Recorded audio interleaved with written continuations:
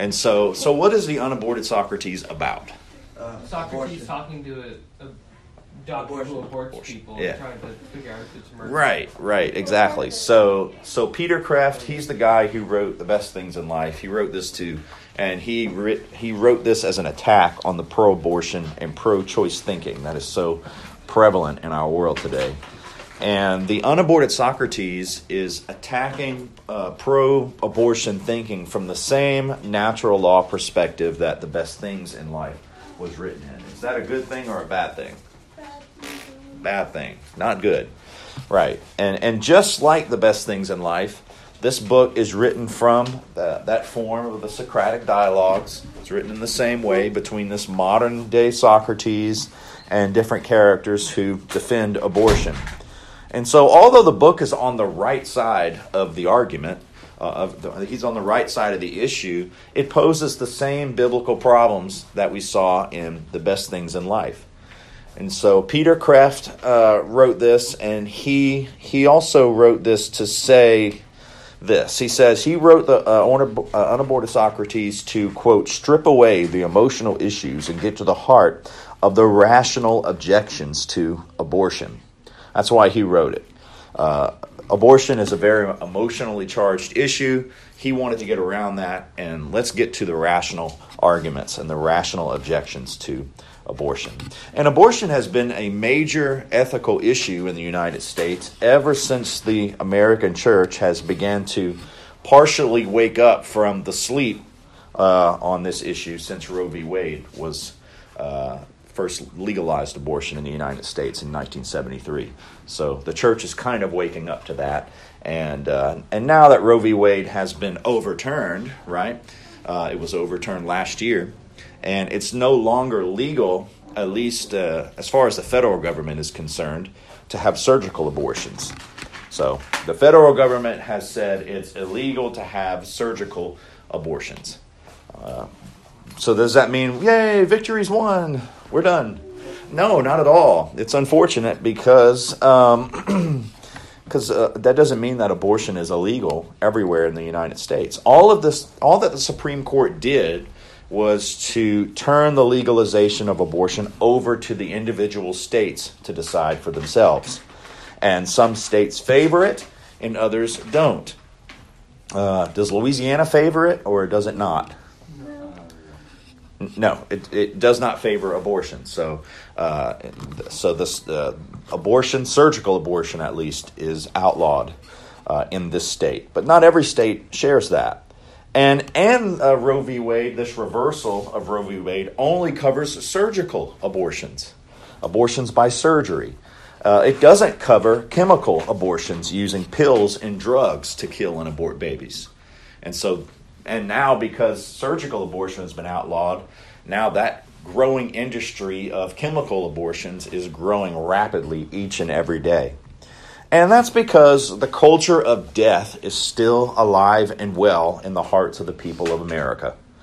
And there isn't going to be any laws that are going to save people from loving death and killing their babies. Only regeneration can do that. Only Christ can do that. And so this issue is still really important to talk about. And Peter Kreeft uses the Socratic dialogue to explore and to undermine the modern arguments in support of abortion. And so it's important to put the abortion problem in historical perspective. So violence and disrespect for human life was a common part of the ancient pagan cultures of death. So in Rome, in Greece, violence and disrespect for human life was a common part of their lives. And so power and violence, rather than love and service, ruled these pagan societies that oppressed slaves. They had slavery. They oppressed the poor. They took advantage of them. And they oppressed children by putting them into slavery and killing them like it was no big deal. And so the Greek and Roman world showed that they hated life and all of the wars that they fought. You notice, if you've been reading a lot of Greek and Roman literature, you notice they fight a lot, right? They fight like all the time. Yeah, that's because of their worldview. They hated life, and they showed that they hated life in all of the wars they fought, all of the crucifixions they performed, including the crucifixion of our Lord, all of the tortures they performed, all of the infanticides and the abortions committed. They show that they hate life. Now, y'all know what infanticide means, right? Like, infanticide. Somebody tell me. Yes, the killing of infants. Right, the killing of babies. And so even the ancient world even tried, they sometimes sacrifice children for religious purposes to their gods in order to manipulate them or to appease them in some way. And so killing babies for personal or social purposes happened all the time in those societies. It was a common part of life. And what we would call lifestyle abortions was common among the rich who didn't want to share their wealth with a bunch of children. And abortions were also done among the poor who thought they couldn't support a large family. So in ancient Greece, and especially in ancient Rome, abortion and infanticide were common practices at every level of society. One of the widespread methods of infanticide in ancient Greece and Rome was called exposure. Exposure. And exposure was simply, they have the baby and they leave the baby out in the woods to die. Like to just expose them to the elements. It's very sad. It's very tragic.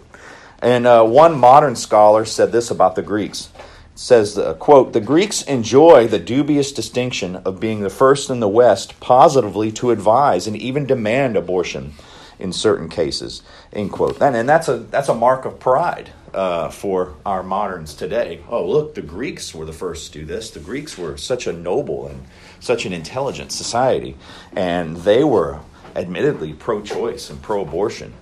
So we should follow in their footsteps too. In Plato's Republic, Plato requires abortion for all women who conceive after 40 years old. So if a woman gets pregnant at 40 years old or older, in Plato's Republic, in his mind, that woman should seek an abortion. You have to seek an abortion. It would be unlawful to have that baby.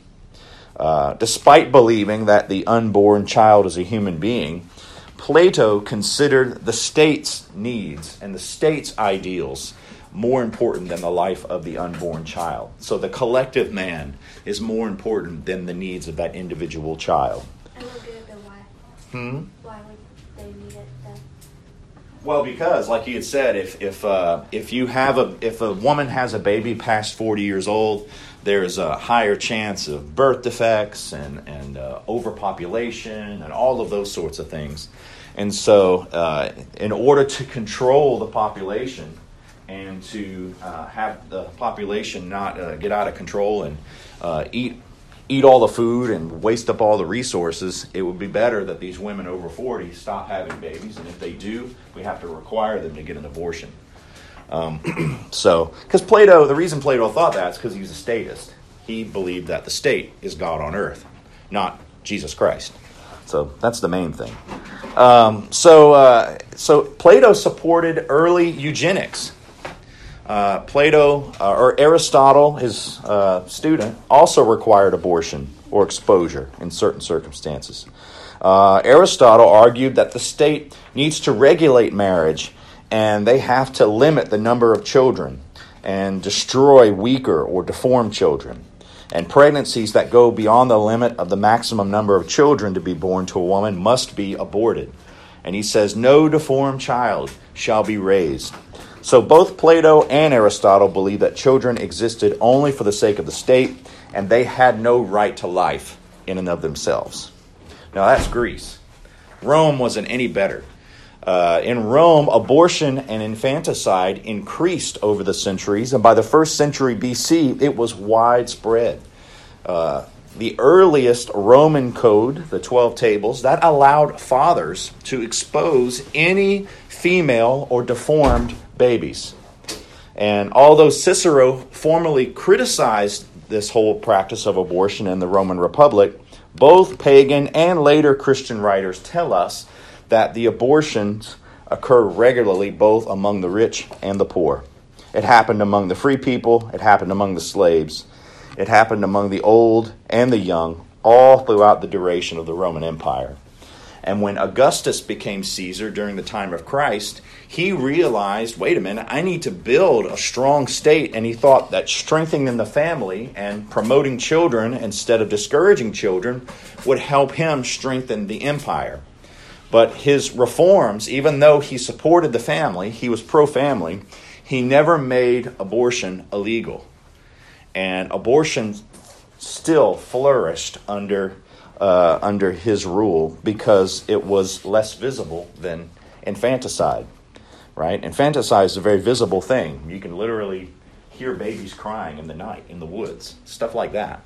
Abortion was a more private thing. It can be dealt with behind closed doors. And so abortion was common. It wasn't common just among the poor. It was common even at the highest levels of the empire. You read in your introduction that about Domitian, the Emperor Domitian. He got his niece, Julia, pregnant, right? And this was never supposed to happen. And so what did he do? He forced her to have an abortion. And Julia died because of this botched abortion. It didn't go well, right? So it's only through the growth and the influence of Christianity in the empire did Rome eventually outlaw abortion.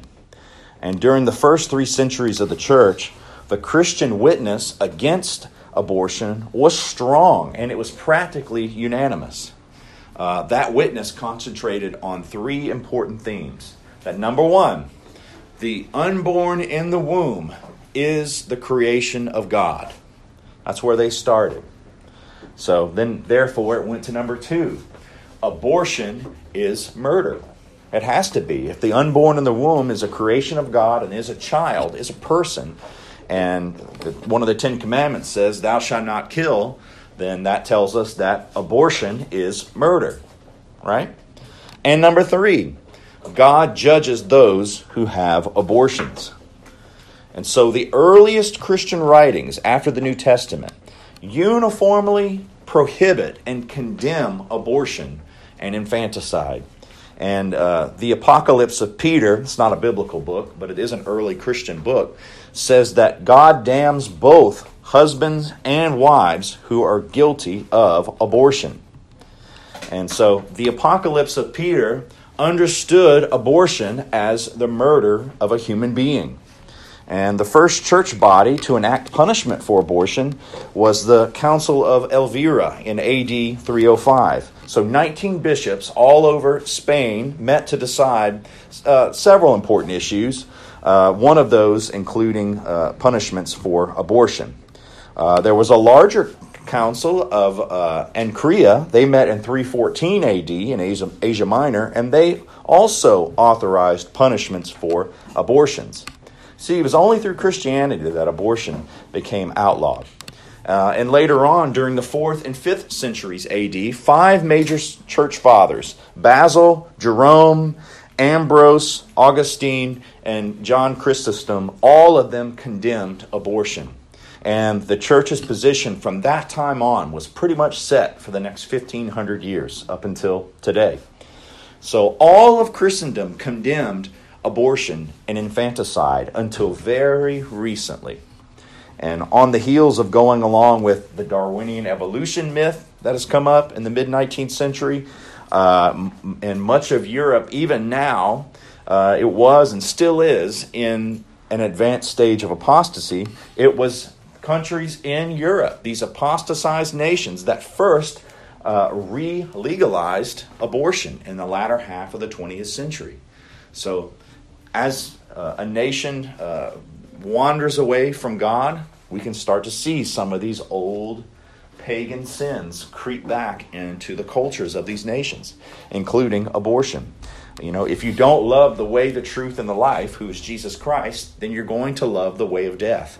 And that's seen in the legalization of abortions in all of these countries. And then what happened? As Europe goes, America goes. Right? So America soon followed when the Supreme Court legalized abortion in 1973. And you would think the church would have said something about this, right, in the 70s. But to its shame, Not one major evangelical church, not one major institution or Christian spokesman publicly opposed or condemned the Supreme Court's decision at the time. That's pretty awful. What an indictment on the church. And it took many years for a small minority in the church to begin serious opposition to this now well-established abortion industry. And, praise God that this was overturned last year. It's a good step in the right direction, but we still have a lot of work to do because our culture still loves death. And they still abort their babies. They just don't do it surgically. Or they travel to other states in the Union who do support surgical abortion, and they go there and have it done. And so the Unaborted Socrates is still a very important book to read for that reason. And it's challenging, and it's entertaining, it's interesting. He analyzes the modern abortion issue in the form of this Socratic dialogue. Now, I've already talked in a previous lecture about what that is, so I'm not going to go into it again here. But I will say that a strength in Peter Kreeft's approach is his use of logic to undermine the assumption of these modern, unbiblical arguments in support of abortion. But to me, unfortunately, the Unaborted Socrates implies that we can determine, once again, right and wrong, even the right and wrong of abortion, through our own reasoning abilities. And we don't need God, and we don't need His law to figure things out. Right? That's a huge problem. You see, because it's only when we submit to God, and we submit to God as our ultimate authority, can we determine and know that abortion is wrong. And we can know why it's wrong. And because Peter Kreeft doesn't acknowledge God, and he doesn't acknowledge His Word as his ultimate authority in these Socratic dialogues, he can't clearly establish or prove that a fetus is a person, and that abortion is therefore murder. He can't do that. So that's a huge flaw. But interesting to read nonetheless, and we get to see kind of how a classicist will try to argue against abortion. And so, who are our main characters in this book? Who have you guys ran into so far? Socrates. I can't remember his name. Herod. Dr. Rex Herod. Okay. Who is Rex Herod? He's an abortionist. He's an abortion doctor. He runs an abortion clinic. Right. Who else? There's the Pop Psych. Pop Psych, yes. Pop Psych. Who else? Another funny name in there. Utilitarian. That's what it was. Utilitarian. Yeah. So y'all notice the funny allusions with these characters' names, right? Herod, the abortionist. Rex Herod. What's Rex mean in Latin? King Herod. That sounds like King Herod from the Bible, who was the ultimate baby killer. Who he attempted to kill baby Jesus in Bethlehem as he killed all of the boys younger than 2 years old in the town. So Rex Herod, we have Utilitarian. Who does that reference? Attila the Hun. What's up with Tarian? Utilitarian. Terrorist. I don't really get that one. It's Sounds like the word utilitarian. Utilitarian. Yeah. And why did he put that in there? Well, a lot of people think that this is abortion is a utilitarian thing, that women have this right to choose, and we must have this mode of health care in order for women to be healthy. So there's a utilitarian ethic to this. And so that's one reason that Peter Kreeft named this guy utilitarian. Of course, he's trying to say that utilitarianism is, or being a barbarian is utilitarian, and it doesn't make any sense, which is why it's kind of ironic. And then we have Pop Psych, who always alludes to modern psychology, and to me, he always gets a royal beatdown every time he talks to Socrates. And so, now going back to King Herod for a minute. There are very few people in our society that would read about King Herod in the Bible and condone what he did. Right? having Roman soldiers enter everybody's house in Bethlehem and break the necks of little boys and stab these little boys through the hearts with the points of their short swords. I don't think anybody would say, "Good job, King Herod," right? But many, many more people have been killed each month since 1973 up until recently with our government's approval. The government has approved this. Many, many more babies, millions upon millions of babies, way more than King Herod could have ever killed. Our government has sanctioned and allowed in this country to kill. Why is that? Because their reason is because they are inside of the womb instead of outside. So they're fair game if they're inside of the womb. So why is this happening? And how did our society come to routinely accept this heinous behavior? And why does the unaborted Socrates not make a more powerful case that abortion is wrong? Look, there are a lot of factors that influence why we have become an abortion culture. But these factors all have in common a more aggressive rejection of the gospel by many outside the church and a failure of obedience and faith from those inside of the church.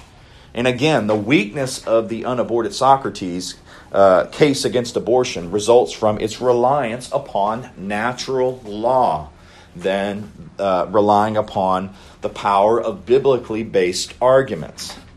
Okay? Natural law ethics, natural law arguments are impotent in their power to be able to prove that abortion is wrong. And Socrates vaguely hints at, but never actually acknowledges or addresses the real heart of the abortion problem. And what's the real heart of the abortion problem? What?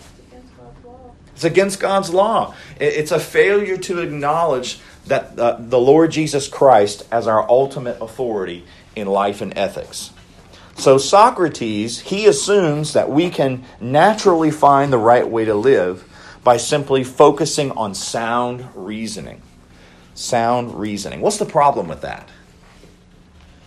It's not true. You have to have God to determine moral laws. Right. So we can't get there on sound reasoning. Why do you think that is?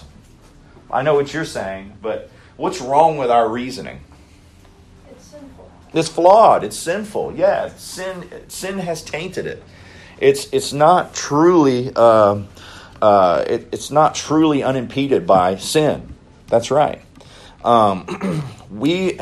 He also fails to acknowledge that we are not neutral seekers after the truth. We can't just be neutral and totally objective on the sides of the argument. In fact, unbelievers, consciously or unconsciously, they are rebelling against God and for their own good need to be lovingly confronted with His truth.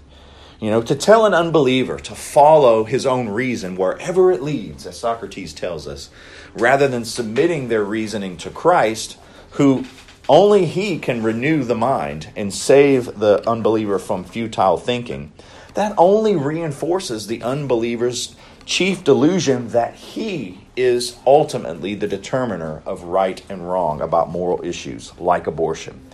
We are not the determiners of right and wrong. God is. So we cannot leave that decision in the hands of man to figure out. And so God requires believers to be obedient to Him, not only in following the truth, but also in how we argue for the truth. So fighting abortion is part of our spiritual warfare. God instructs to wage that warfare using the weapons that God has given us to pull down strongholds and to cast down pro-abortion arguments that exalt man's authority over God's authority.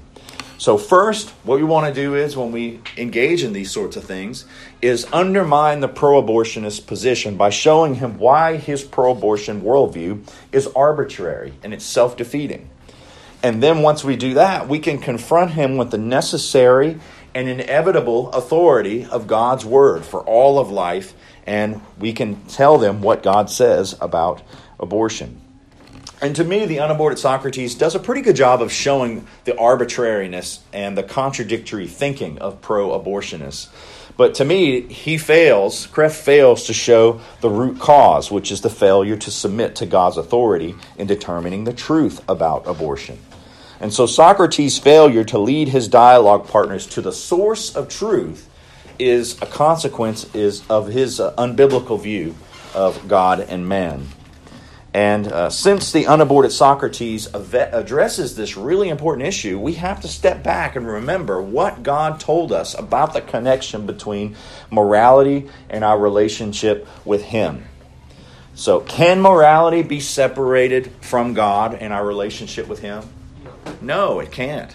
True moral goodness is a personal act. It's not an impersonal act. It's personal. It's a personal attitude in response to the kindness that the Lord gives us. And that, in turn, receives God's blessing. And it's only in the triune God of the Bible where that's the only authority. That's the ultimate authority in ethics. He has this ultimate authority in all other areas of life as well. And it's really sad that many Christians over the years have not understood this basic truth. And for far too long, American Christians have falsely assumed that what Christians believe about right and wrong is what any right-thinking person, Christian or not, also believes about right and wrong. It can't be that way. And because we live in a sinful world where unbelievers sometimes look like they're doing good, they assume that morality is somehow separate or apart from salvation or religion. But we all know, as we've studied before, appearances can be deceiving, right? Just because it looks like someone is doing a good act, they may not be, right? Because they have to, there's biblical criteria to show us what makes a good work, right? And so morality in our relationship with God, those things are inseparable.